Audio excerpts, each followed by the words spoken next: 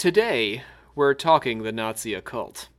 Sometimes Adolf Hitler seems like such an outsized character that we believe he willed the Second World War and the Holocaust into being all by himself. Well, he was a charismatic guy, and it's difficult to imagine Germany's fascists without him. I can't. Right? I don't want to. He was just the tip of a great big cultural spear, an important part of which included the occult. Ooh. Right? What? I'm about to explain. That's aggressive there. What?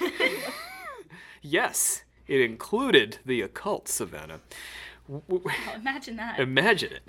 Imagine a great big cultural spear. We're going to cover 3 major aspects of Nazism that have their origins in the occult. The swastika, number 1. Heinrich Himmler's... Sorry, what was that again? Wait, what? The swastika, Yes. number 1. Okay. Heinrich Himmler's Magus. Magus. Meaning magic? Magic man. Magic man. His own personal magic Sounds man. a little close to MAGA, if I'm being honest. Oh, no.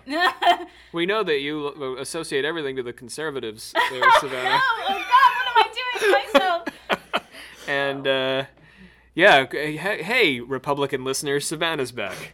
God. And the magazine Ostara, number 3. So by the time we get to the Ostara, you're in the home stretch of Nazism. Nazi magic. We take these themes and a good bit of research for today's episode from Nicholas Goodrick Clark's excellent book, The Occult Roots of Nazism, which we recommend to our listeners and will have linked on our resources page at occultconfessions.com. There's lots to know, and his book is a great way into this. We'll also be drawing on several other sources here as we begin to discuss the Nazi occult. Let's get started on today's confession. I am Dr. Rob C. Thompson, professor of magic men. I believe new. it. Okay. Where'd you get that title? I I don't believe it. It's on I saw it on his It's card. on my business card. It's what I do professionally. But here in the Alchemical Actors, I am the Supreme Hierophant. To my right, I have James Kaplangis, Hello. captain of the table. Captain of the table. Oh, you were just going to say that. I was, but Let's it's try okay. that again. Okay. To my right, I have James Kaplangis. Captain of the table. Hello. Hello. And now Brianna Litteral is next to James here. But we have to do a little bit of business with Brianna before we get going, because Brianna has requested a name change. This is highly unorthodox. Highly unorthodox. Captain, do you think we can allow this? I'll have to consult the book. Okay. there's Yeah, a I'll book. allow it. Okay, great. That was Yes. a quick consultation. The book is... James has memorized the book, I have. but he has to consult it occasionally. Does he just look at it? It's like a filing, and it's in his okay. mind. It's in the dark pool. So, you were originally some sort of knob-based human. Now, you've asked to be changed to the metal detector. Seems like that's not a properly occulty title, so I'm willing for that to be your nickname. All right. But we need a properly occult-sounding robes and daggers kind of title. And I've thought on this, and I think the Metallurgic Prophet. Metallurgic prophet. Okay, so it gets the metal sound of approval. Yep. And That's it. next, That's my name now. next to Brianna, so Outside that'll of be this, too. you will be the prophet of the metallurgy, metallurgic prophet, also known as the metal detector. So many names for you. I'm here for it. I have to keep an eye on you. And Savannah Ferret is back at the mic. Hello. Savannah is in need of a new title. And I think we can go ahead and get that done before we do the pledge. I'm finally getting a title. We don't want you to pledge without a title What's your today, title? Savannah. Now, as you've just demonstrated, Oh. all things related to the Republican Party. Ooh. Oh, God. What have I done? You dug yourself a hole. Right. Oh, God. And we know that your favorite political campaign of the 20th century was the Reagan 84 campaign. Absolutely. Yeah, that Yes. was a He brilliant. broke classic. that Common one knowledge. curse and saved every other president. You know, that's a cool dude. So No, okay, but seriously, I saw this image online, or this video online afterwards, where, after he had that assassination attempt against him, Yeah. he was saying a speech, and a balloon popped while he was in the middle of giving his speech, so he stopped and he went, "Missed me," and then continued on with his speech. Oh my And gosh. I was kind of sitting there like, man, Reagan is the man. That's pretty funny. It's pretty cool. Except to Nicaragua. Sorry. All right. So, Oh. I see. around Contra, Yes. this Nicaragua, wasn't it? The grenade. Yes. Grenada? How did Grenada get into this? Was Grenada involved? No. We invite our listeners to correct our 1980s knowledge of politics, Please do. I know nothing about him, so. which is why you're going to be the sister of the 84th degree in honor of your man, Ronald Reagan. That's nice. Yeah. Could That's be not worse. as bad as I thought it was going to Could have be worse. Reagan in it. Yeah. Yeah, Cool. but it's just 84th degree. I like that. Yeah, I know. So more elegant. Let's get down to the pledge. Ready? We, the members of the secret order of alchemical actors, do solemnly commit ourselves to a full and honest telling of the history of the occult as far as we know it. All right, it's time for the business meeting. Let's have Shannon Landers over to the mic for our business meeting. She's our Instaquisitor in charge of our various social medias. Shannon? Hello. Yeah, Shannon is sighing Everyone. because she has got words of apology for one of our listeners I here in our do. first ever Occult Confessions scandal. Our first scandal. Yeah. I'm almost proud of that, but I'm really not. Okay, Because so it's still what a happened? scandal, but it's the It first is a one. scandal. First one, so that's First kind of... scandal. So that's it. You did that. That's nice. That's pretty cool. Congratulations. At least I did something. Right. Right? Yeah, it's a. Wow. Okay. Well, I just want to apologize because when we were talking about one of our listeners, Hayden, before... Hayden, yeah, art equals science equals magic, right? Yeah, he messaged us and had that really awesome point about... I'm sorry, did you say he? that it brings me to this, okay? Okay. Hayden listened to an episode. Yes. And he messaged me. Hi, He's Hayden. like, hey, Hayden. Hello. Hello. And he's like, hey, thank you so much for mentioning me in the podcast, but I am not a woman. But love you guys.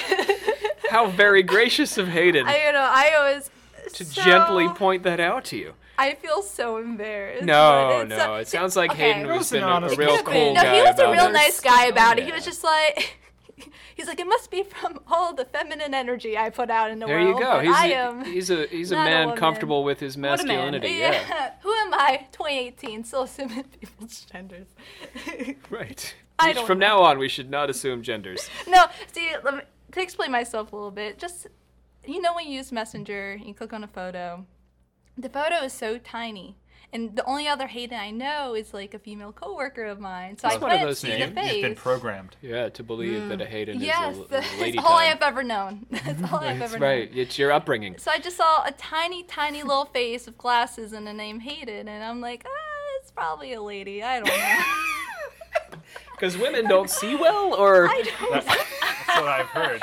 She went in. What is it? my wife needs glasses, I don't. So I put in a lot of thought and care when people message us. I'm like, I want to take the time to respond to them and make sure they know that we care. I just overlooked the minor things like their gender and like. Well, that was The a minor good things, apology. yes, nice job. Women Insta-Visitor. are pretty great. It might be. All right, don't dig yourself any compliment. deeper here. Let's get out of the hole while we're okay. Very I'll- good. I'll Nice make job. that Scandal clear. works. No, Okay. don't. That's not. All right. We have some words of thanks. William is actually professor of music here at the college. Has joined our joyful family of patrons. Oh, yay. Yeah. Thanks, William. Willie T. Good old Willie T. We heard from Nicholas on Facebook, and Ian, I think, also made a comment on Facebook. Some of our regular listeners just letting us know they enjoyed the Crowley episodes. Woo. And I got a message from John on through our website, occultconfessions.com, and he'd like us. I'm assuming John is a he.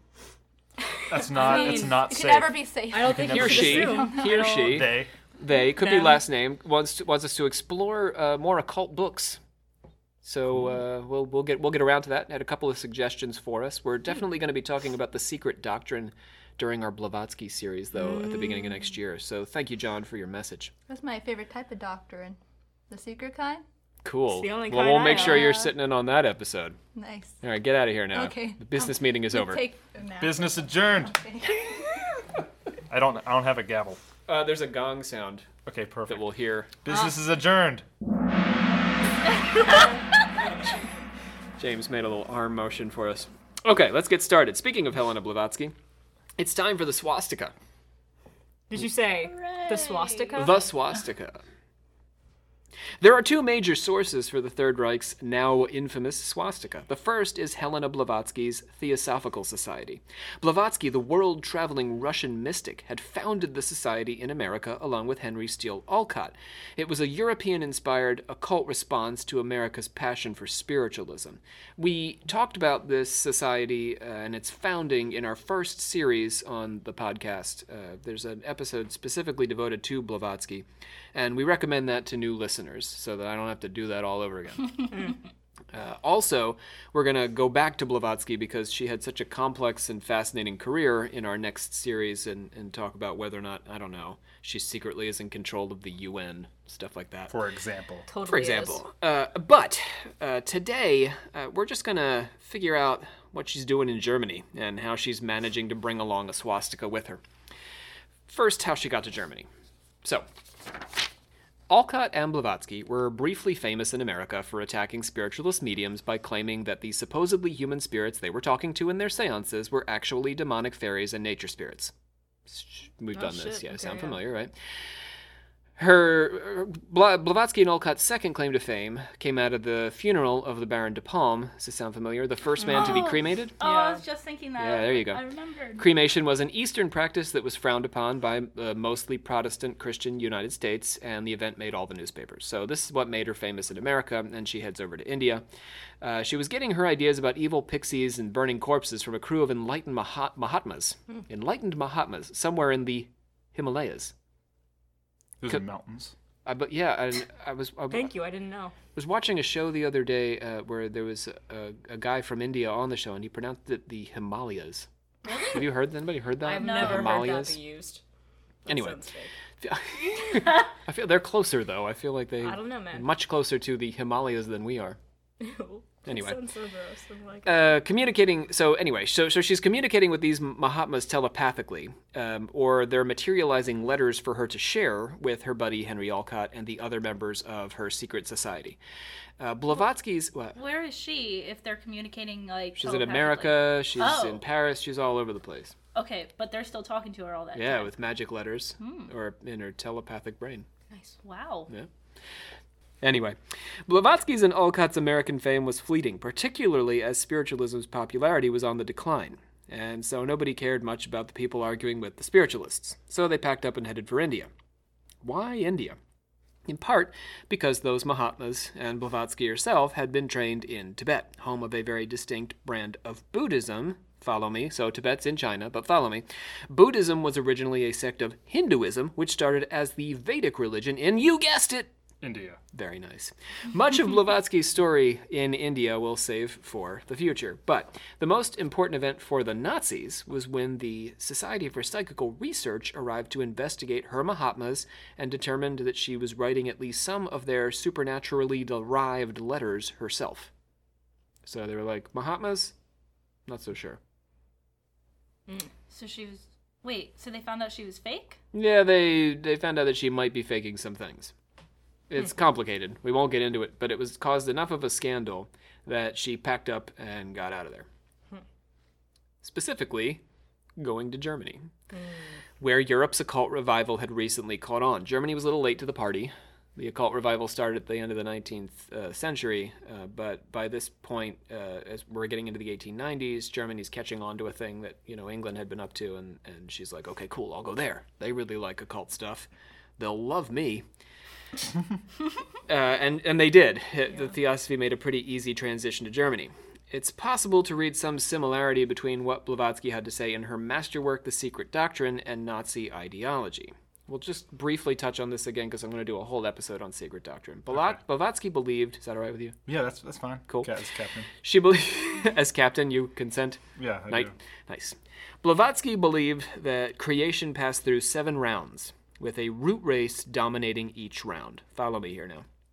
The third root race were the Lemurians. Yeah, it's New Age stuff. Yeah, Well, I know. You know the Lemurians. You Yeah, can picture a some. podcast I listened to.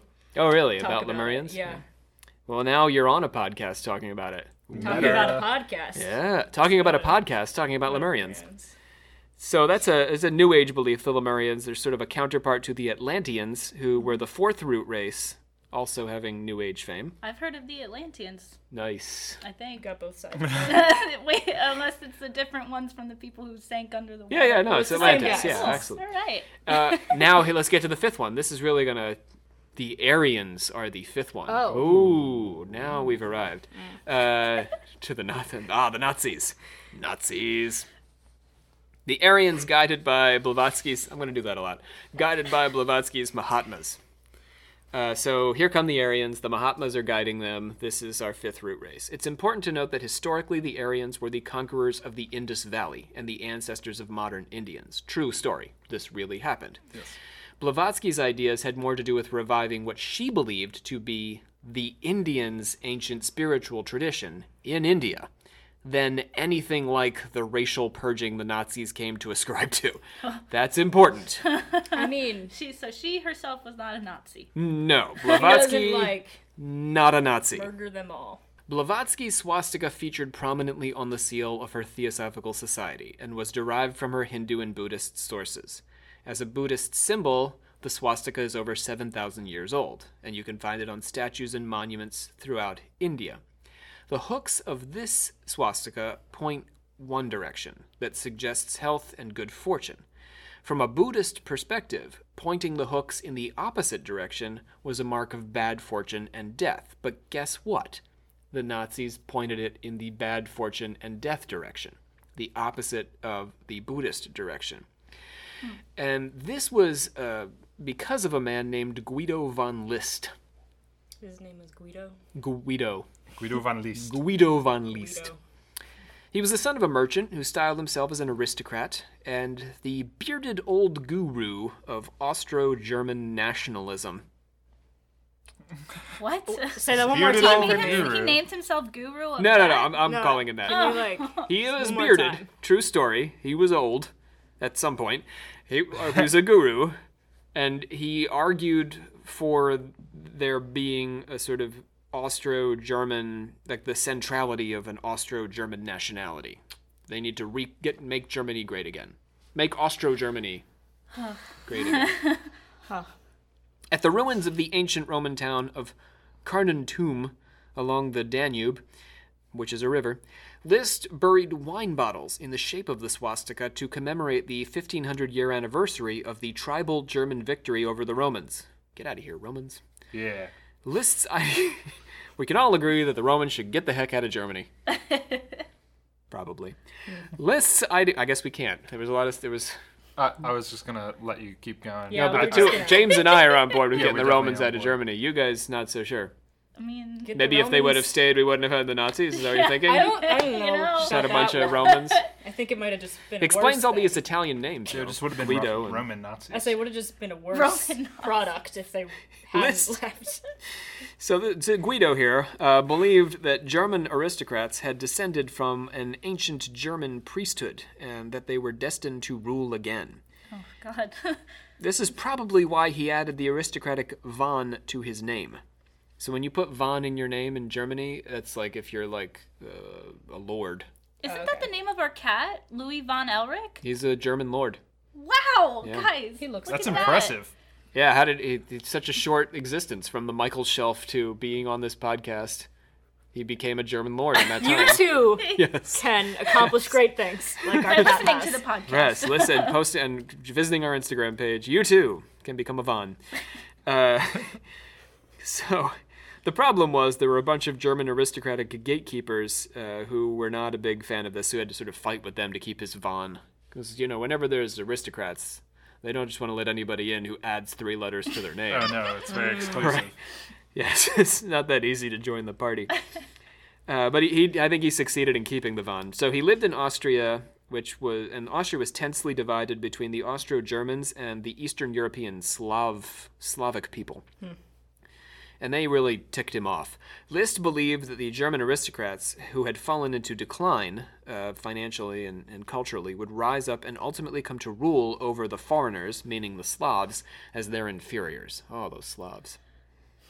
Poor I feel Slavs. attacked. Yeah, Brianna, you're Slavic. I'm Russian. Yep. Well, List was trying to rise up against you. How does it make you have- feel? Some choice words in Russian to him. I can't believe 3. Can I say them? Does anybody know Russian that? Or you think listens? that we could? The mic only works one way. But like they could still. Oh, are you in there? Does anyone out there know Russian? Go know- ahead. Go ahead. Say the choice words to list about how his anti-Slavic racism. Pulsnohoy suka blood. Yeah, take that list. Yeah. Yeah, Jeez. Nazi. Savage. None of you know what that means. He wasn't a Nazi, but he was important to their swastika because he buried it in wine bottles. Anyway, List referenced the legend of Frederick Barbarossa, or Frederick I, King of Germany and Italy. Hence all the Italian names. You see, there's a lot of connections. Yeah. And hence the Barbarossa. Not a very German name, but Frederick, very German. Barbarossa, not so much. They put them together. Frederick Barbarossa. It doesn't both. sound like a name. It He was sounds the like, Holy Roman Emperor. The best of both I was worlds. about to say, it sounds like a dip that you dip chips in or something. Many dips are named after emperors. Are there? Artichoke and dip. Artichoke? Onion dip. Onion dip. Yes, all of those are named after emperors. Pizza dip. I've never Hummus. heard of that. Is that really a thing? Yeah. Hummus is definitely named after some sort of Ottoman emperor, I'm sure. That's not true. We need a fact checker. Yeah, those of you who are taking notes for class or anything out there, don't put that in. Yeah, don't cite us. Quoted We made Ron up all that Thompson. stuff. Frederick Barbarossa was a guy, though. Those other Lord Onion, King Onion, Holy Roman, King Holy Onion. Emperor of Rome, is not a guy, though. Sultan hummus. Sultan Hummus, also not a guy. So Barbarossa, which is Italian for Redbeard, that's true, is sort of like the German King Arthur, albeit he had more of a historical basis than Yeah. King Arthur. I don't want to piss off any of our British listeners, but King Arthur, it's hazier. King Arthur's roots in British history. He was bad at writing things down. Right, Arthur never got around to that. Yeah, he No. was always busy being cheated on and stuff, so Yeah. he couldn't write stuff down. Do you think he would have kept a diary about that stuff? He probably wrote it on paper like an idiot. As opposed to chiseling it in the Or side he of just the castle. internalized it. Yeah, he internalized all his pain. But Frederick I did not, and that's why we can be pretty sure that he was an actual historical guy. He was a successful military commander and hero of the German people, and legend says that he never died. What do you Wow, mean? That's kind of people Like- say Just that. didn't. We'll hear the legend now. Oh. Grandfather List, tell us the story of the once and future king. Ah, yes, just the sort of tale two strapping young boys in Lederhosen should hear. Let me fetch my notebook. I'm bored and my lederhosen itches. Tell us now, old man. The great Emperor Frederick Barbarossa in all his greatness could not die. No, he retreated into Kiefhauser Mountains, placing himself in a suspended state of sleep. For 1,000 years he has sat at his table, surrounded by his knights, and his beard has grown so long that it has grown through the table. But Grandfather List, how can a beard grow through wood? It's much too soft. It makes no sense. I hate the story. At his table sat all his knights, waiting for the day when the ravens would stop flying. Every now and again he set out a boy, not unlike yourselves, to check if the ravens continued to fly around the mountain. But I thought he was asleep. He was half asleep. But doesn't that mean he was half awake? Which one was he? Make up your mind. On the day when the boy returns the report that the ravens have left, the great king will emerge and lead Germany on a great conquest, annihilating our enemies and establishing German domination the world over. Will he kill them all, Grandfather? The British? The Italians? The French? Every last one, Even the Slavs? especially the Slavs. Sweet. List really hated the Slavs. Hitler also didn't die. Tupac didn't either. I think all these people are dead. I think they're all just chilling together, having some mimosas in the morning. Wherever dead people Well, are. I've They seen work a at the YouTube Arby's on video Canal. Oh, they that work at the tells me Arby's out they're here in the still Eastern alive. Shore. I want to hope Tupac's alive. List's swastika came from his study and creation of a set of runes, which were probably inspired by Blavatsky, and they're the reason Brianna's here Say today. it. She's Runes? getting weed up already. Runes were an ancient Celtic form of lettering, Sound good so far? Yes. That modern occultists have come to believe have magical power. Still sound good? Yes. Okay. The belief that letters had power goes back to the Kabbalah. According to ancient Jewish mystical tradition, letters correspond to numbers in a way that lets us discover secret correspondences. It's called gematria. So if the value of the numbers in the word eggplant match the numbers in your name, you must be a little bit like an eggplant. Isn't that what I they hope did so. with Julius Caesar? It was like the 666 is the number of the beast because of the letters and numbers. So he was the corresponding to Antichrist? His name. Supposedly, I think that's what somebody was trying to Well, tell me in that's sacred relieving. scripture in Christian Yeah. Catholic school. He's Julius Caesar was the Antichrist. He rose to power. Supposedly. Well, that was a long time dodged ago. that We're one. pretty, Yeah, so we're in the yeah. clear. Yeah. Wow, so we're in the post Look at world, us. right? This, Yeah, is, th- this this is is longer hell. than I expected We're- in Revelation, though, for Jesus to come back. Right? Okay. Weird they're teaching you that. Yeah, somebody said it. They were a teacher. Okay. Okay. So, again, don't put this in your book report. So, Liszt came up with his runes in 1902 after cataract surgery. That seems like such an unfortunate time. Well, what else are you going to do, though? Just sit around and imagine runes. But Can't see. Runes. you Which are visual, I agree. But, yeah. but you're just sitting there. Like, what else are you doing?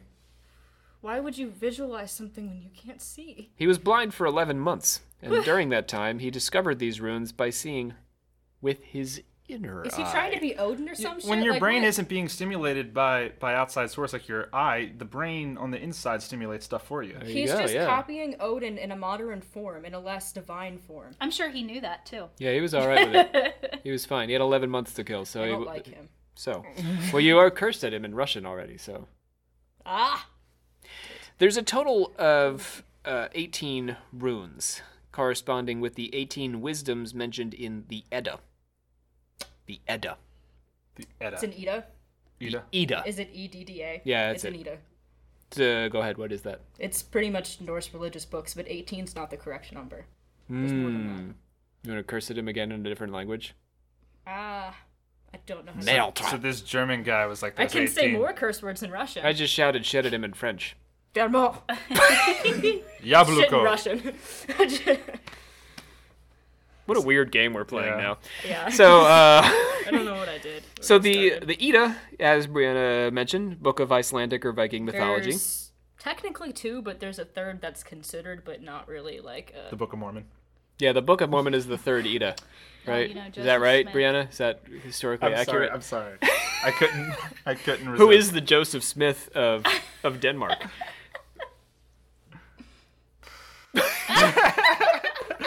She looks to be thinking very hard. Yeah, she's really trying to come up with who the Joseph James, Smith I of never Denmark thought is. someone would break me this much in my life. Over We may something never so hear the metal trivial. sound again.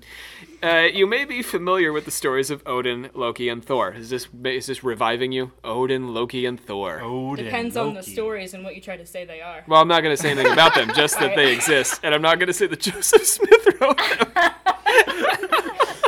No, This Stan is Lee gonna be wrote a them. trigger warning for me the whole time, isn't it, Rob? Jorgensen Smith. Because that's the German. Because he's Danish. I don't Okay, know. I don't know what a Danish, okay. Danish name is. Liszt believed that these... I don't think we have any Danish listeners, so I'm apparently not worried about it. Liszt believed that these were also the root myths of the Austro-German races. That what were? The Edda.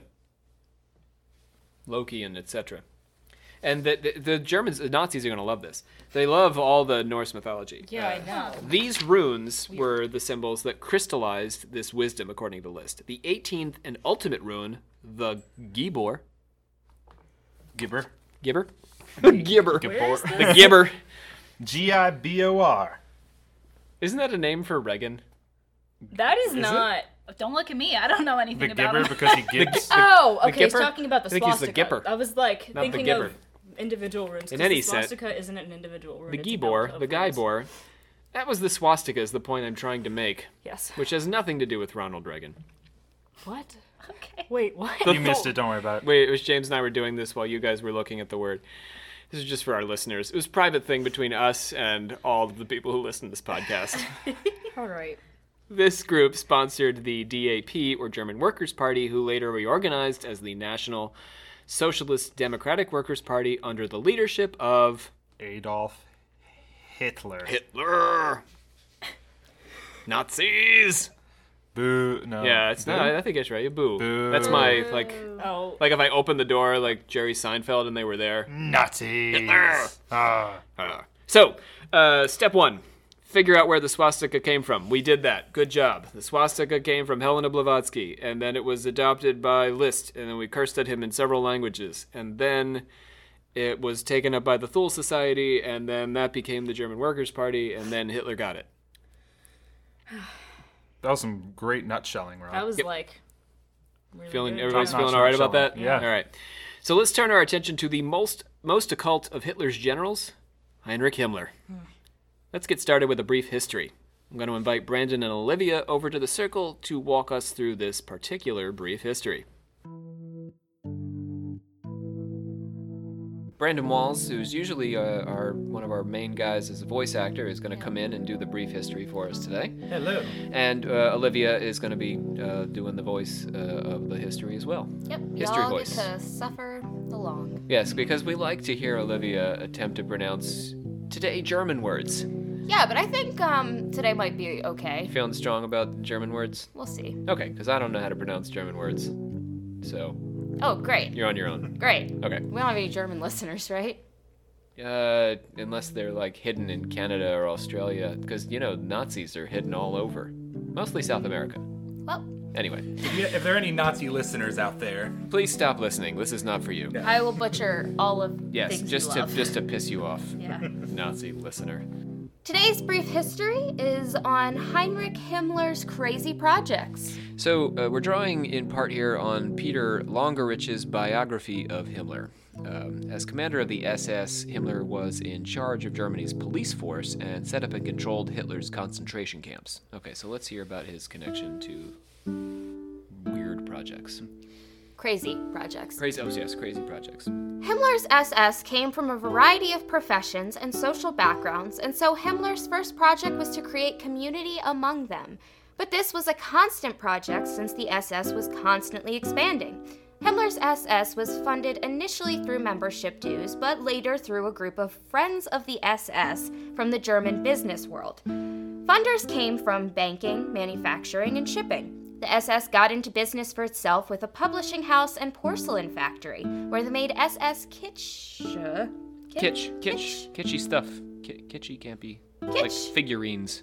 Hummels. including soldiers, the Furs bust, and the rutting stag. Oh, right. So go back to do that again. Do that. I don't want to miss any of this. So he made little figurines of. Go ahead.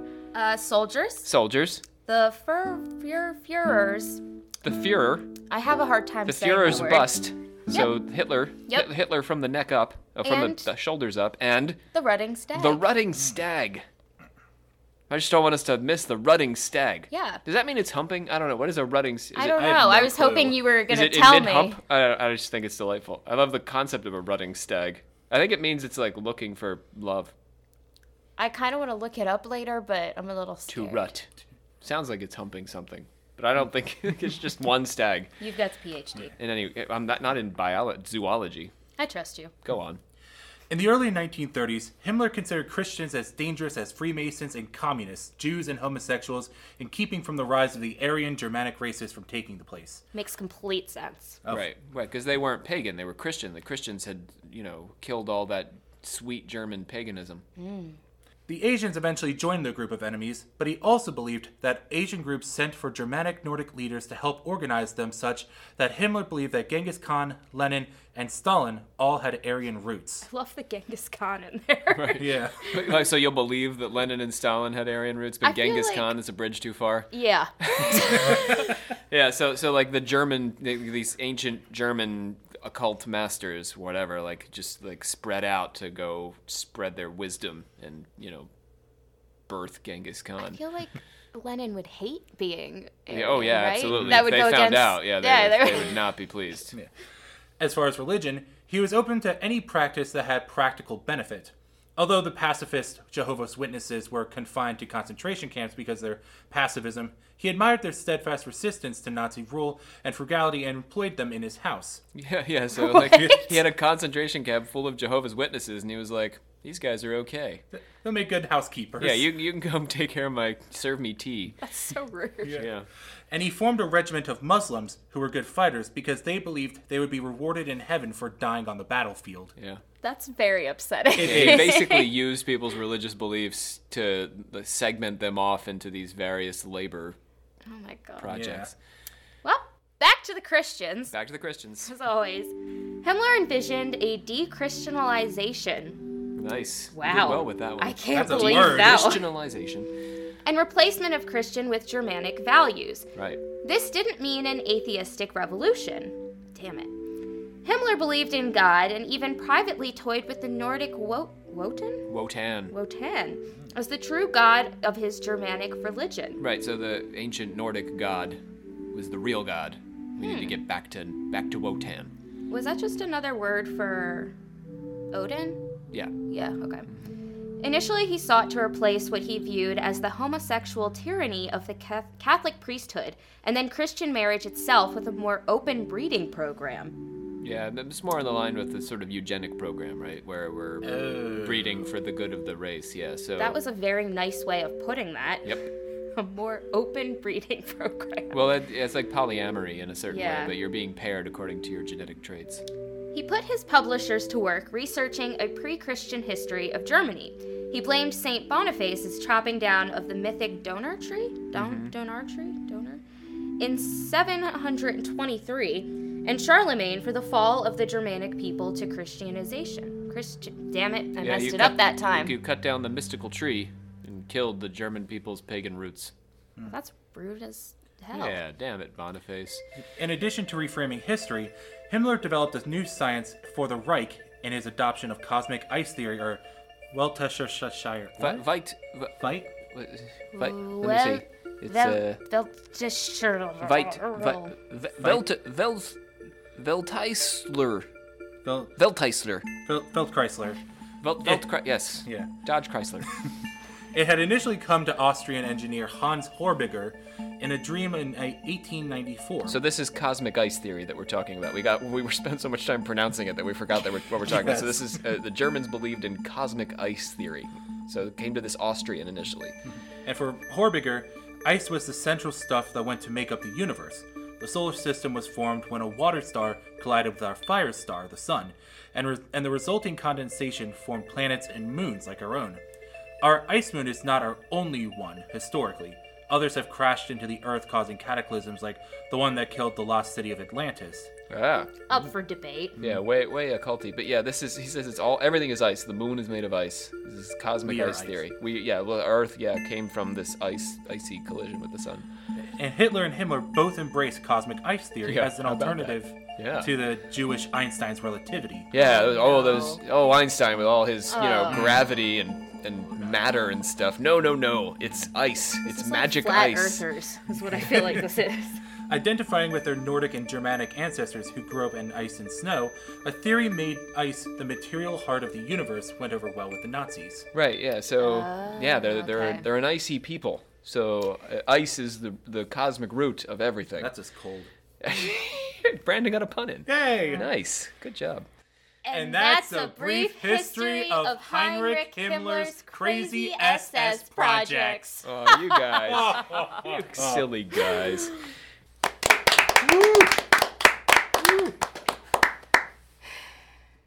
SS Reichsfuhrer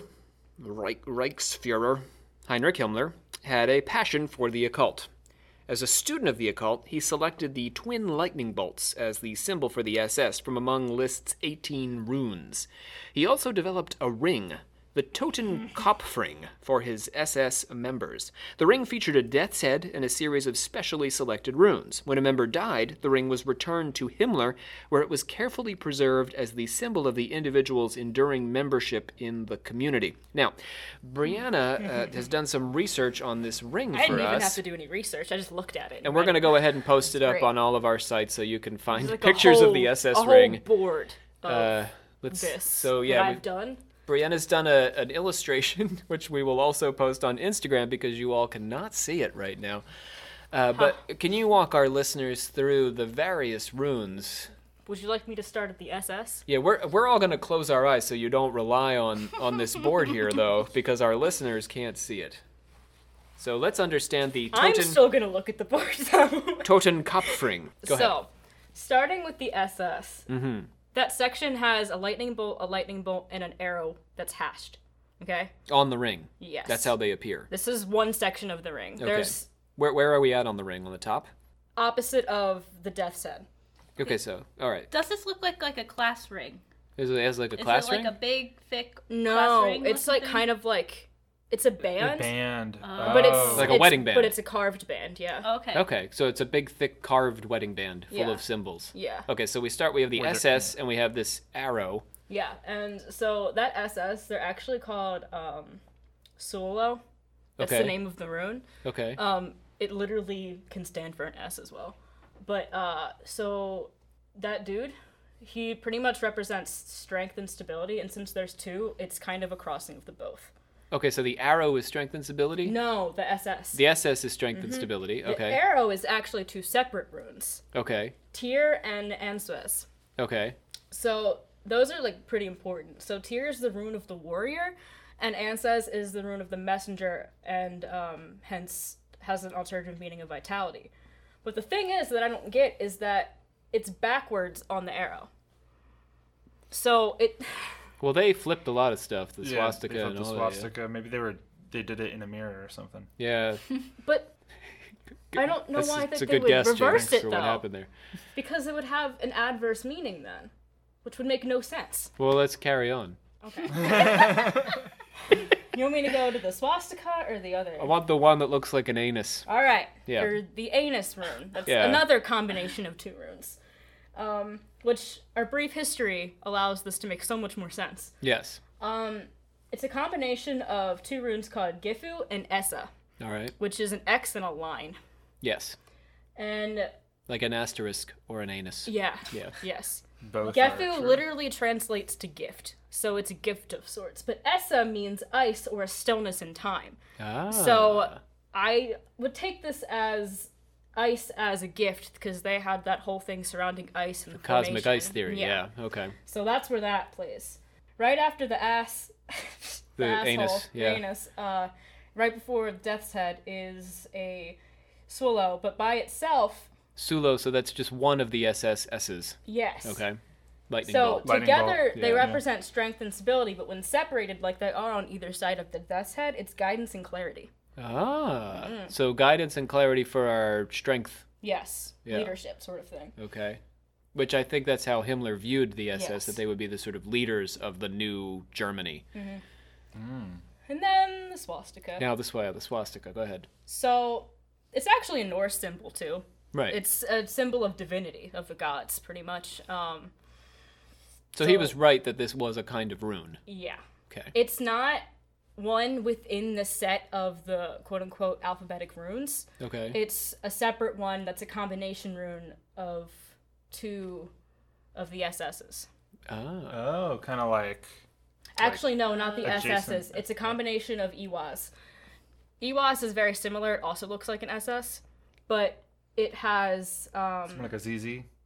Yeah, it is more like yeah, a ZZ. it's more like a ZZ. Yeah. Pretty Like much. ZZ Top. Right. That's. Oh, I hope that has ZZ Top has I nothing hope- to do with that. I bet they had no idea. I hope the sharp-dressed man is not wearing a Nazi armband.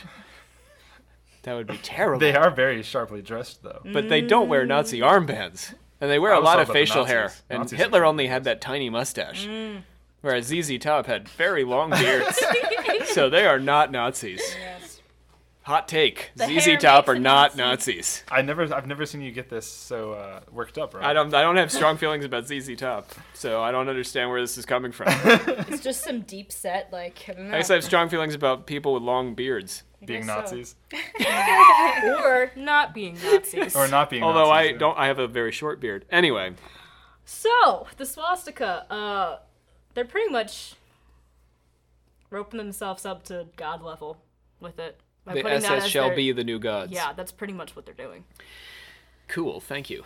Yeesh. Woo! Should I mention that I've brought my personal Nazi You have a personal Nazi? no My personal Nazi researcher. Oh, my your Nazi personal researcher. Nazi researcher, Nick. Is a researcher of Nazis, not a Yes. Nazi who's also No, a researcher. He Okay. research Nazi. He is my personal We've Nazi got, researcher. We got Nick Ross backing Yes. Brianna up on these ideas and theories here. Yes. Yes. I thought I would mention him. Okay, cool. At an appropriate Yes. time. Nick is a World War II reenactor and knows many He's things right behind about, me. about Oh, us. hey, Nick, say hi. Good night. He said All something right. in some He foreign said- language. Maybe he knows some German. Sticking true. We should have been checking in with him all along about these pronunciations. Why come you're just bringing him up now, Brianna? You know, I was wondering who was sitting behind you. No, we all know Nick. His personal occult... Okay, so getting back to Himmler. He had a personal occult consigliere, which is my word, which is a mafia word. It's not my word. It's a mafia word I love that word. for your next in command, or your guy who's running the show with you, helping you run the show. First That mate. is a My lovely right-hand word. First mate, yeah. First mate of the table. A man by the name of Karl Maria Wielegut. Wielegut believed that... What do we think? Wielegut? W-I-L-I-G-U-T. Wielegut.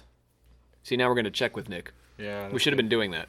At least I brought Wielegut him up, believed you know? that German prehistory dated to 228,000 BCE, when mythical beings like giants and dwarves roamed the earth. And there were 3 suns in the sky. Fun times. Around Sounds the year... hot. Yeah, it was hot times. Hot times. Hot times. In more ways than one. And it gets hotter. Around the year 12,500, the Erminist religion of Christ, K-R-I-S-T, Christ, sounds familiar, Like Christ. was very- established and became the Germans' universal faith. This annoyed the Wotanists, worshippers of Odin, the Norse god whose mythology was favored by Liszt. I'm not sure what is the best god. I mean, who's the best god? Well, it's obviously Chris, man. Yes. Obviously, it's Chris. It's the only one to choose. Nobody else has anything on Chris. No. Have you heard of Wotan? Wotan's No one the else man, matters. all right? It is Where- Wotan all the time, Right, forever. right. I don't think so. I think that Chris is the best. All And the way. Wotan the Man's the worst nickname I've ever heard for a god, okay? I just come out to this field looking for my dog, and I kind of wanted to find a god as well. You know, he just jumps to Chris. It's a stupid name. You know, No, something like- it's not. No, Wotan's Wotan's a Wotan stupid the name. Man, Wotan quote unquote, Man. a terrible name for a So a god. civil war followed, and the Wotanists crucified the Erminist prophet Balder Krestos. Na, na, na, na. Christianity is metal? Yeah, but Or it's sorry, also... not Christianity. Crucifixion. it? Notice that Yeah, he's put this crucifixion all is always metal. in time. He's put this much further back in time than Christianity, which only dates to 2,000 years ago. But yes, Balder Krestos certainly sounds like something like Christ, right? And it's the religion of Christ. So it feels like what he's done is take the Christian religion and say, no, wait a second, that's really plagiarizing this thing that happened much earlier and screwed the German people up. Balder Krestos survived his crucifixion God damn it. and ran off to Asia, where he preached his religion, which was eventually perverted into, Christianity. there you are, Christianity. So less metal. Wielegut was not your average occult consigliere. I don't know what your average occult consigliere would be. I don't even know what that means. I mean, He's you're, not that kind you're of my guy. occult consigliere. Are you my godfather? No. If you're asking me to be your child's grandfather. I don't think you can legally be anyone's grandfather if you don't have grandchildren. Well, if you don't want to even try, then that's fine, whatever. I think- feel like it could be accomplished. Wielegut was also a wild and crazy guy. Before he joined the SS, his wife had him involuntarily committed to the Salzburg mental asylum. You thought I meant crazy like he's out partying, didn't you? Yeah, I did. I No, thought you I was meant- hoping for insanity. Where he was diagnosed with something. The Aryan Germanic disease? I saw that somewhere. Where are we? Diagnosed with the symbols that... With megalomania. Oh, shit. Megalomania. I've heard of that, but I don't know what it means. I'm going to tell you. Oh, good. Where he was diagnosed with megalomania, Oh, shit. I don't know what that means. I'm going to What tell does it you, mean? and paranoid delusions. I'll tip megalomania. So on that, he believed he was descended from Viligotis. Yes, Nick back there? Viligotis? Okay. Or wise kings, and may have been the last of them. So basically, a megalomaniac believes that he's the center of the universe. Yeah. Oh. Yeah. Oh. In 1932, he gave up his family and fled from Austria to Germany, where he became a celebrity among Germany's rune occultists. The following year, he joined the SS under the pseudonym Weisthor. W-E-I-S Thor. Weisthor? Weisthor. Weisthor? Weisthor. Are you slut-shaming him, James? That was not my intention. So he's using that pseudonym to avoid the stigma of his having been committed to a mental asylum. So he changes his name so nobody can catch on. He helped Heinrich Himmler, leader of the SS, to locate and establish a new training center styled as a revival of Germany's ancient Teutonic Knights, the Wewelsburg Castle in the mythical Teutoburger Forest. What are these names? I know, Germany's an intense place. This doesn't sound like a real place. I know Germany's real, but all this is this is all real. This is all so real. It sounds so fake. Himmler's Magus, namely Weisthor, namely Williget, both the same guy, predicted... I know, it's getting confusing. Okay, so this dude predicted that the castle, the Wewelsburg Castle, would prove the stronghold of a future German force in a cataclysmic war between the Aryans and the Asians. Himmler believed that a great East-West confrontation was inevitable within the next 200 years and embraced Williget, now Weisthor's, theory that this castle would be central to the Germans' victory. So in like 200 years, there's going to be an epic battle here. One of the central rumors about the castle was that Himmler imagined it as a place to recreate the legendary Knights of the Round Table. He had named rooms after King Arthur and the Holy Grail. Nerd. I feel like all these Nazis were just trying to role play. Like that's all. They just needed a good. Except that it got really dark. Oh, yeah, well, they took it way too seriously. Yeah, they took the role playing too far. It always goes too far. Right? That's LARPing gone wrong. Which is across the whole Started country. With D&D and right, then they started whole... LARPing with foam swords, and then they started using real swords, and it got worse and worse. The number 12 was significant to Himmler. The SS had... Rob, Why, yeah? The funny thing is there's actually, like, a Christian comic that's made about, like, it's like, pretty much being, like any role-playing thing is, like, to Satan. Well, it gets to first Hitler, then Satan. There's literally a comic that was written about this. This guy did all this all. The alt-right Christian stuff is often like first Hitler, then Satan. But like this was. They like put them all in the same bucket. This was about role playing. This was about role playing in D&D, particular. Yeah, well, there was the like Satanic Panic in the D&D. 90s. Right, we're getting there. Next episode. Preview. Yes, yeah. On the next Occult Confessions. So, but on this Occult Confessions, the number 12, back to Himmler and his castle arrangements, his castle interior decoration, which we're all fascinated by, was significant to Himmler. The SS had 12 departments with 12 leaders, who may have been Himmler's legendary 12 Knights of the Round Table. The design for the castle's north tower featured a vault with 12 pedestals, 12 pillars, and 12 spokes on the sunwheel. Weisthor, formerly Williget, developed pagan wedding ceremonies, solstice rites, created a crypt for SS officers at the castle. Himmler imagined transforming it into a great Nazi Vatican, where Williget Weisthor's religion could be centered and celebrated. Do you know why he kept bringing up 12? Because of the Knights of the Table Round. Okay, I was going to say, he that's believed not there a were Norse 12. thing. Yeah, 12. It's not a Norse thing. He had a King Arthur thing going too. What? Can you Because just of the make LARPing up his he mind? did. He LARPed King Arthur. So indecisive. As for those of our listeners who are not familiar with LARPing, it's an acronym standing for live action role playing. But since I believe we're very popular among Wiccans and various other fantasy enthusiasts, I'm gonna guess that you guys are able to parse that. How has Nazis turned into LARPing? Because that's what he's doing. He's LARPing. He's LARPing King Arthur. He's doing a King Arthur LARP. A LARTher. Larther. So, sorry, I apologize. I apologize to everyone for that. You should. I'm glad you did. That was so bad. I reached for it. It was too close to the sun. I was reaching Yeah, too you were. close to the sun. Should have stopped while I was ahead. As Weisthor Williget grew in power, jealous enemies cropped up to topple him. They tracked down his ex-wife in Salzburg and exposed his 3-year stint in the asylum. Ouch. I thought they were going to do something a lot worse. All you have to do is that. After that, Himmler was forced to distance himself from his Magus, but he really didn't want to. Weisthor's official retirement from the SS dated to 1939. Himmler dissolved his office and sentimentally kept his ring, his dagger, and his sword under lock and key. After the Allied forces invaded, the English assigned him to a refugee camp where he suffered a stroke and lost his speech.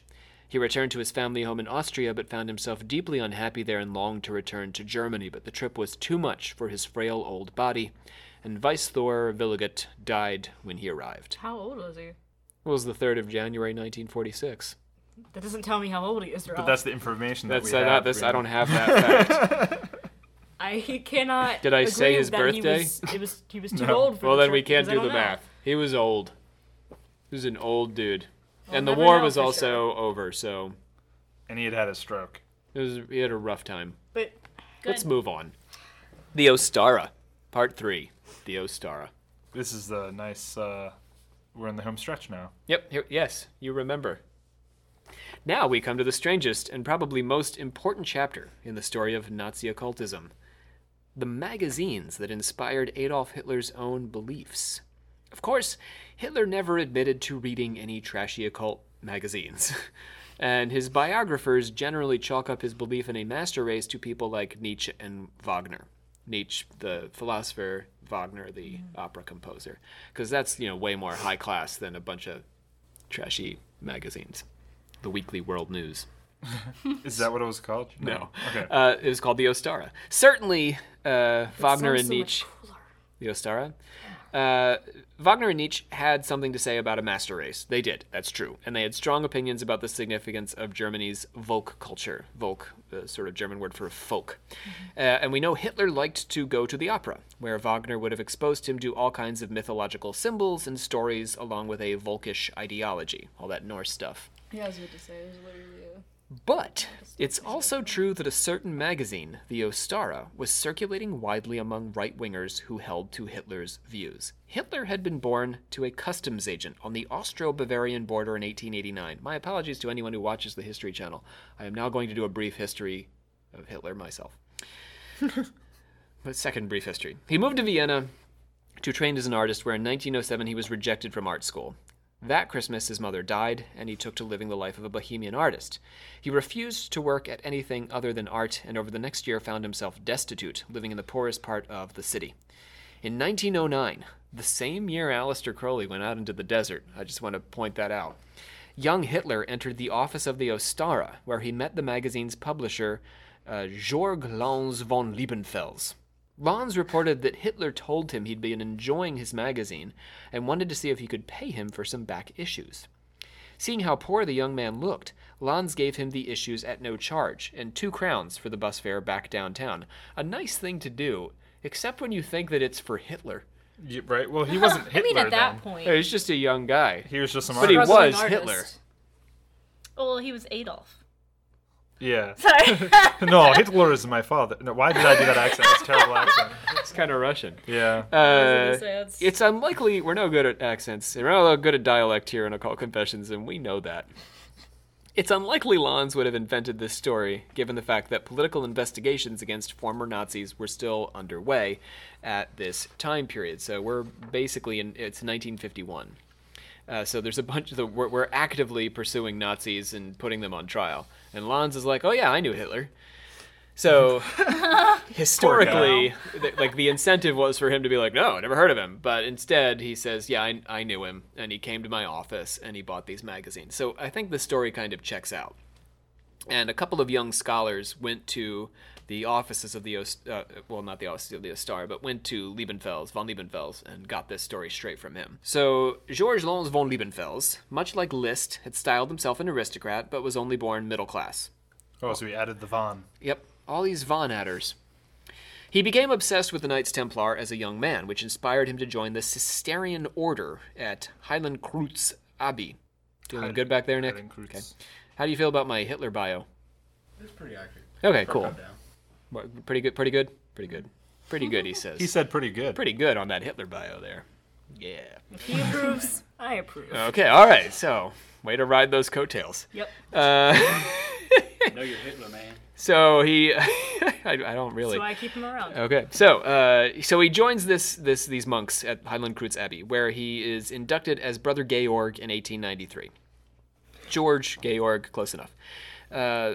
They excavated a tombstone at the abbey in 1894 depicting a knight treading on a humanesque beast that sort of looked like a tiny sphinx without the mane. Lanz, Ew. I don't want to imagine that. It's weird. Get that out of your head then. So Okay. Oh god. I'm over No, it. stop imagining tiny sphinx without a mane. I can't. You keep Tiny saying sphinx it. without a mane. Quit Stop. straight imagining the tiny sphinx without a mane.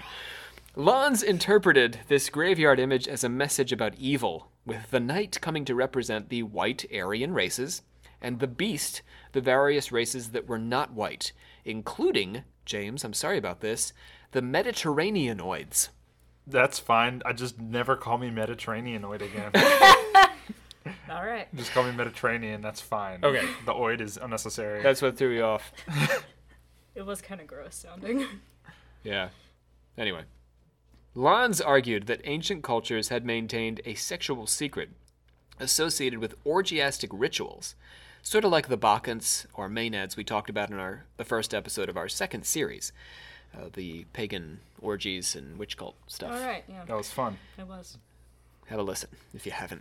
He studied a pair of excavated reliefs depicting Assyrians leading strange creatures on leashes as pets, and decided that these creatures were pygmies. Pygmies are a human subpopulation no taller than 60 inches, roughly 5 feet. Africa? Yes. The Syrians were in like the Middle East, right? But somehow they got them. So they're in Central Africa, New Guinea, and they're also in the Philippines. They mostly live according to tribal traditions today, and they hunt and they gather. In Western culture, they were described by the poets Homer and Herodotus, a Greek historian dating to the 5th century. So let's hear for a moment from Herodotus on these pygmies, and then we'll figure out what von Liebenfels had to say about them. This is the strangest thing, I think, that we're discussing today. All right, Herodotus, you're on. And so, the youths came upon the beastlands, and from there they went through to the wasteland, making their way against the westerly wind. And having gone through much sandy land for many days, they saw at last trees growing in a plain, and when they went to it and touched the fruit that was on the trees, and small men came towards those who touched the fruit, smaller than average men, who took them and led them through a very large marsh. And having gone through it, they arrived at a city in which everyone was, with respect to size, like those who led them, and black of skin. A great river flowed to the city, and it flowed from the west towards the rising sun, and crocodiles could be seen in it.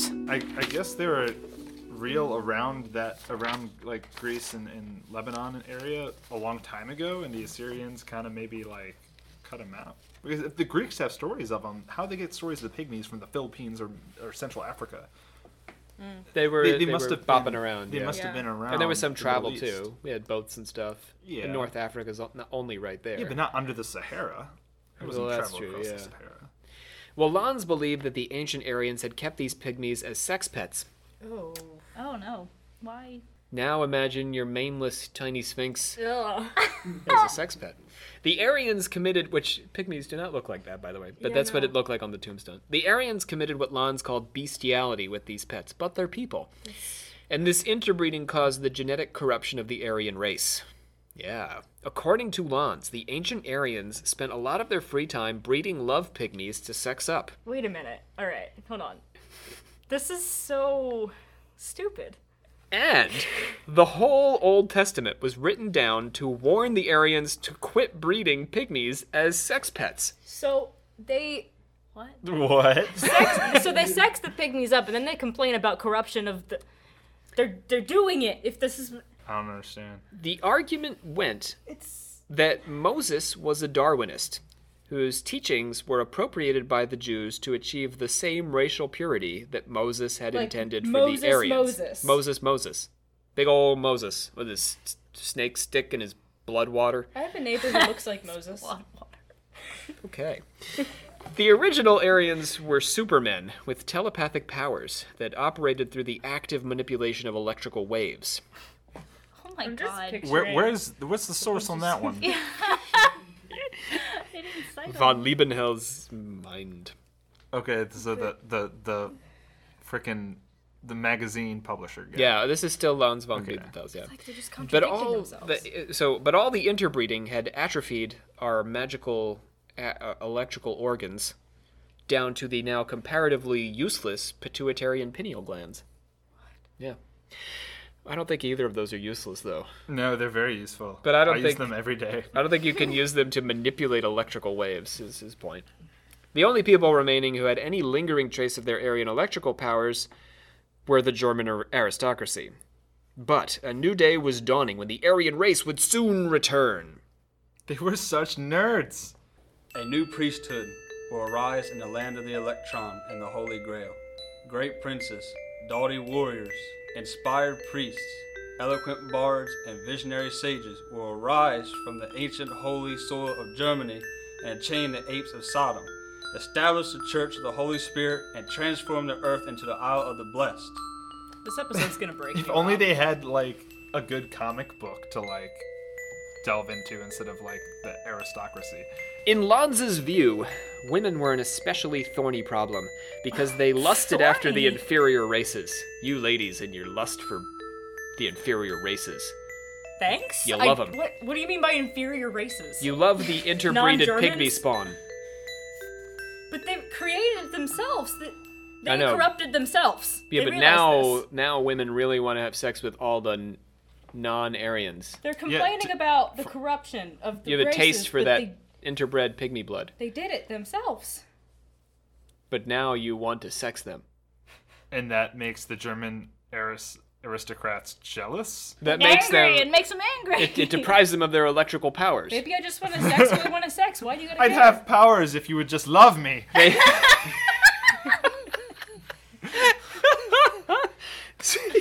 So those women had to be very strictly controlled by their Aryan husbands, or they'd go around sexing themselves all over the first pygmies they could get their hands on. Why? I know Why that's though? true. What is the premise for this? Why do they assume that women are going to be like, oh, let me sex up these pygmies? Well, Like, this what? this isn't terribly strange. In the United States, there was panic over the interaction between white women and black men, particularly in the Confederate States. Right? A lot of the what's that movie? The Birth of a Nation is around this sort of like mythology of the black man violating the white woman. We're seeing the same theme here, really, translated over into Europe. The women's lust was so unmanageable that Lanz von Liebenfels thought the only way to really fix the species was the sterilization or castration of all members of the non-Aryan races. What? Jesus. What in the hell is... Which, in contrast to Hitler... It doesn't actually. It seems a lot worse.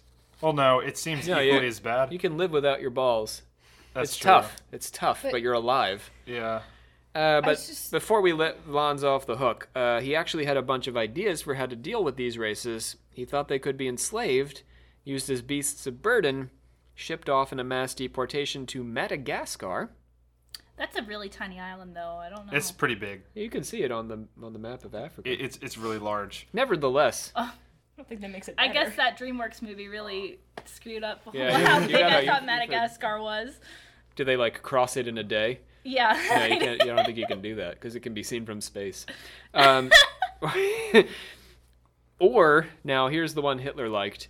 If you don't want to ship them to Madagascar, you can burn them as a sacrifice to the Aryan god. Uh-oh. Yeah. So, although Liebenfels would have settled for a castration, he also said, or you can. How are you feeling about human sacrifice over there now, But literal? this isn't proper. This is not proper. It's not proper. I agree. At all. It's not a proper human sacrifice in the first place. And it's Totally also improper. like, It's racist. why do they gotta be so goddamn racist? Right. Damn it. That's not what sacrifice is Let's curse about. at them again in various languages. Keep your racial... Skatagafali. What? I'm going to count at them in Japanese. Ichi ni san. Shi. Just keep No, your that's not. racial Go. bullshit out Roku. of Ichi hachi sacrifices. kuju. I counted to 10 at them in Japanese. That'll amazing. show them for their racism. Sacrifice isn't about prejudice. Because they were convinced the Japanese would rise up and they'd have to battle each other. So they would be terrified of a white American counting at them in Japanese. That's good logic. I am brain dead at this point in the episode. I don't know what's happening. You have no idea what's going on. Nope. We've broken you. I'm gone. Right. You want to count in a different language, James? See if we can drive her insane? Sure. Un, deux, I trois. understand. No, that's too close to I home. understand that. I know what that is. It's French. Ena, dio, tria, tessera, vende. I don't know what that is. Ooh, Greek. You It's all couldn't hear Greek the to me. Greek? I don't speak Greek. I could feel the Greek. don't. Because Yeah. I had a pita over the weekend. Lanz's next big move was to found an occult order around these ideas, the Order of the New Templars, or ONT. Lanz had a strong interest... Aunt. Oh, see, I heard NOT. Not. Lons had a strong... Everybody showed up and there was nobody there. so There's just broken Lons right sitting now. on the doorstep going, not. Not. Lons had a strong interest in the medieval Knights Templar, who had been one of the strongest fighting forces in the Crusades. Also arguably one of the most racist. And fell into disrepute after the Crusades finally failed and were persecuted for supposedly satanic practices. All true. And I think we're going to do an episode about the Templars next year, actually. Sweet. He believed that they were the same as the mythological Grail Knights of Arthur's court. Here we go again. More LARPing. The Grail was actually the Aryans' lost psychic powers. Oh. What? The Holy Grail is not a cup. It is the psychic powers of the Aryan races. Either way, you can't find them. And the quest for the Grail was the Knights' strict breeding regimen, which was destined to create new psychic Aryans, if only they hadn't been burned as Satanists. Admission depended in part, admission to the ONT, on the purity of a member's blood. Their orders included giving preference to each other in professional situations, so like helping each other get a job and a loan and stuff. That's so casual compared to the rest of this. Like, I don't... And marrying suitably Aryan partners. Of course. So you have to prevent from sexing pygmies, because they just want to so bad. Of course. The ONT spanned both sides of World War I, founded by Lons in the first decade of the 20th century and championed by Detlef Schmood after the war. I love that. How am I What doing? is- How can is you that, say his Nick? name again? Detlef Schmood. I want that as a ringtone. And I want that Do you? to be yes. 'Cause I love that name. He was the reason this survived the First World War. All this crazy ideology. But his name. There were never more than 300 members in the ONT, so we can relax a little about this. All right. Yeah, there's. It didn't happen. It's fine. I teach more students in a year than were members of the ONT, and we have more listeners by far than there were members of the ONT. So our influence is bigger than the ONT. Take that, ONT. Ha!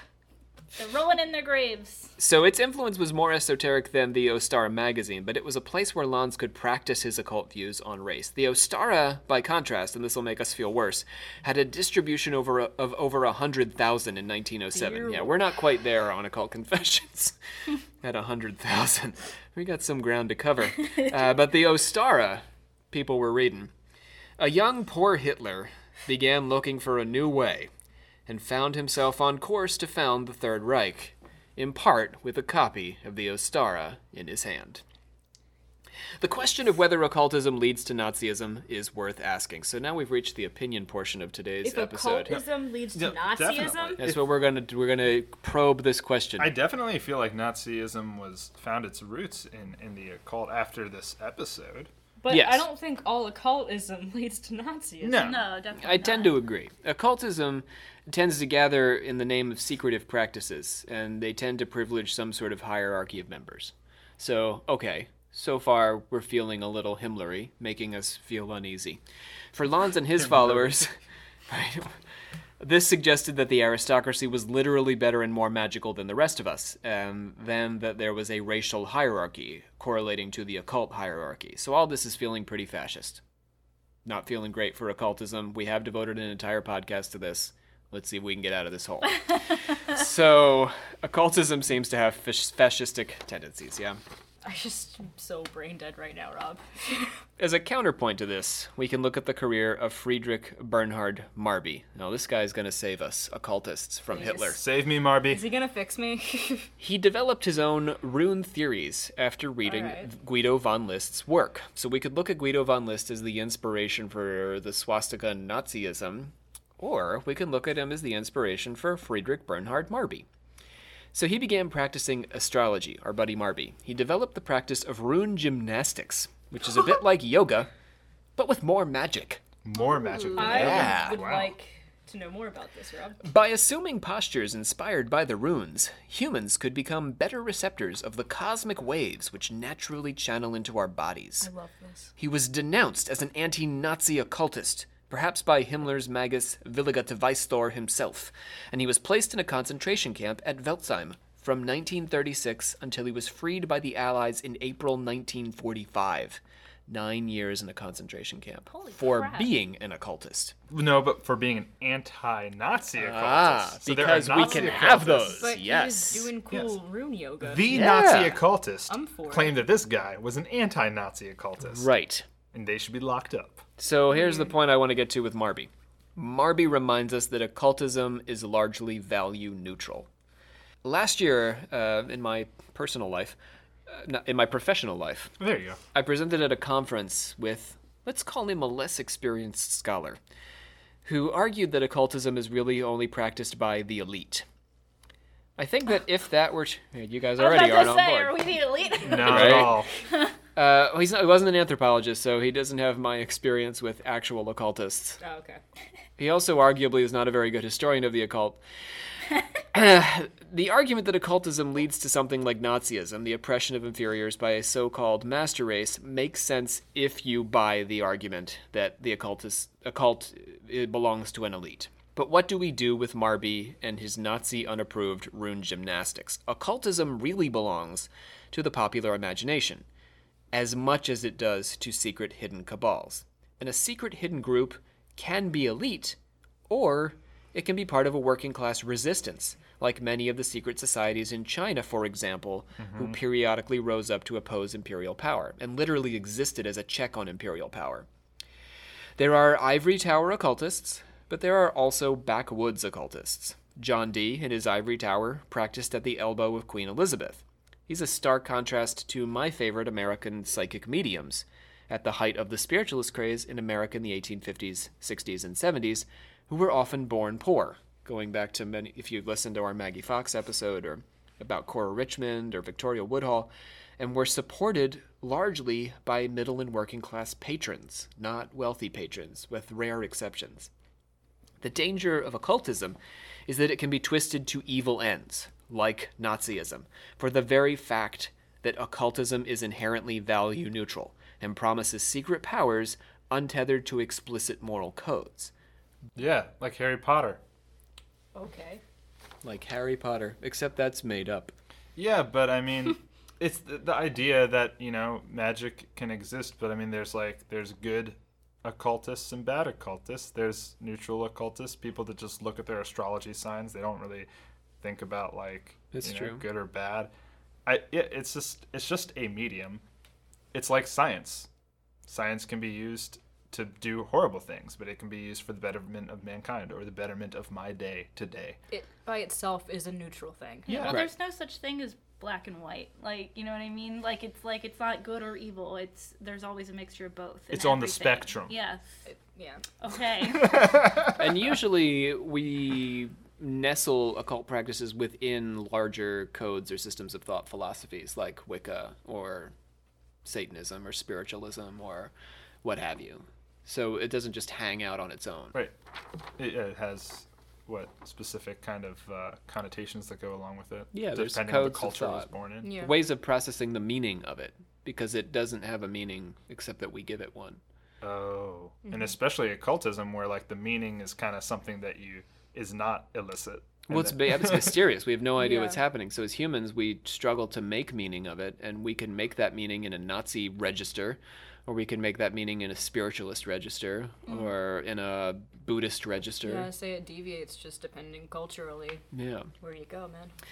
So the relationship between occultism and evil, as Savannah suggests, our new sister of the 84th degree, Hello, sister. is centuries old and continues to resurface in conspiracy theories, popular political movements, and as we'll find out in our next episode, part 1 of 2, to conclude our Black Magic series, Satanism and the Left-Hand Path. All right, Brianna, bring us home. Oh, I don't even remember. What is Oh, it? man. I hereby adjourn. I hereby adjourn this meeting Of the secret of order. the secret order of is that a part of it? actors. Alchemical actors until such a time that we should do it again.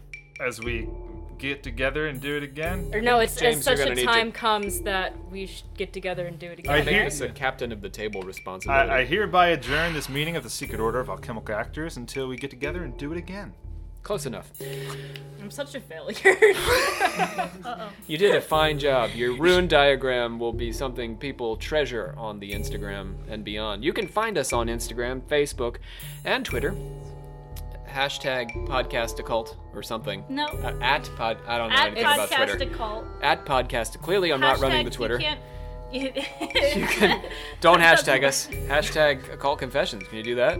It's Yeah. Okay. You could hashtag it, but like the actual account is Yes, at you want to. Occult Yes, at Confessions. Occult. I for totally Instagram. zoned out. So we are going to. You can. You can visit us at www.occultconfessions.com, where you can find all of the resources we've used to assemble this episode and our other episodes. And as always, we encourage you to like and subscribe, write a review for us. We've been hearing some wonderful reviews, very encouraging, keeping us going. And just $1 a month on Patreon is enough to let us know you care. Give us all the stars. And all them stars also good for us. Yeah, we used to have 3 sons. Now we only have 1. Right. Thanks, listeners. It's like, that's not your fault. No, you guys didn't get rid of those other sons. I thought you meant sons, like children. No, we still have all of our children. Do we have children? I You have a one child. We have 1 child. We have one child We all have all one together. child. We share It one is child. Your child. Our voices today, we had John Cook, we had Dan Rosendale joining us for the first time, Nick Ross also joining us for the first time and providing backup on Nazi data. Yeah. Nazi data backup. We had Hunter Sheeler and Shannon Landers, our Instaquisitor, shouting out in the conflict between Wotanists and Christists, Christenhammers. Ooh. Joining us in discussion, we have our newly christened sister of the 84th degree, Savannah Verrett. Hello, that's me. Goodbye, everyone. Sorry. So everyone, we always have trouble saying goodbye, don't we? It's so hard to say goodbye. Never can say sometimes. goodbye. Brianna Litteral, our metallurgical prophet. Yep. Oh, bye. Yeah. And James Kaplangis, captain of the table. Farewell. My name is Rob Thompson. I am your supreme hierophant and host here on Occult Confessions. We will see you, listen to you, hear you, speak to you next time, where we begin our 2-part discussion of Satanism.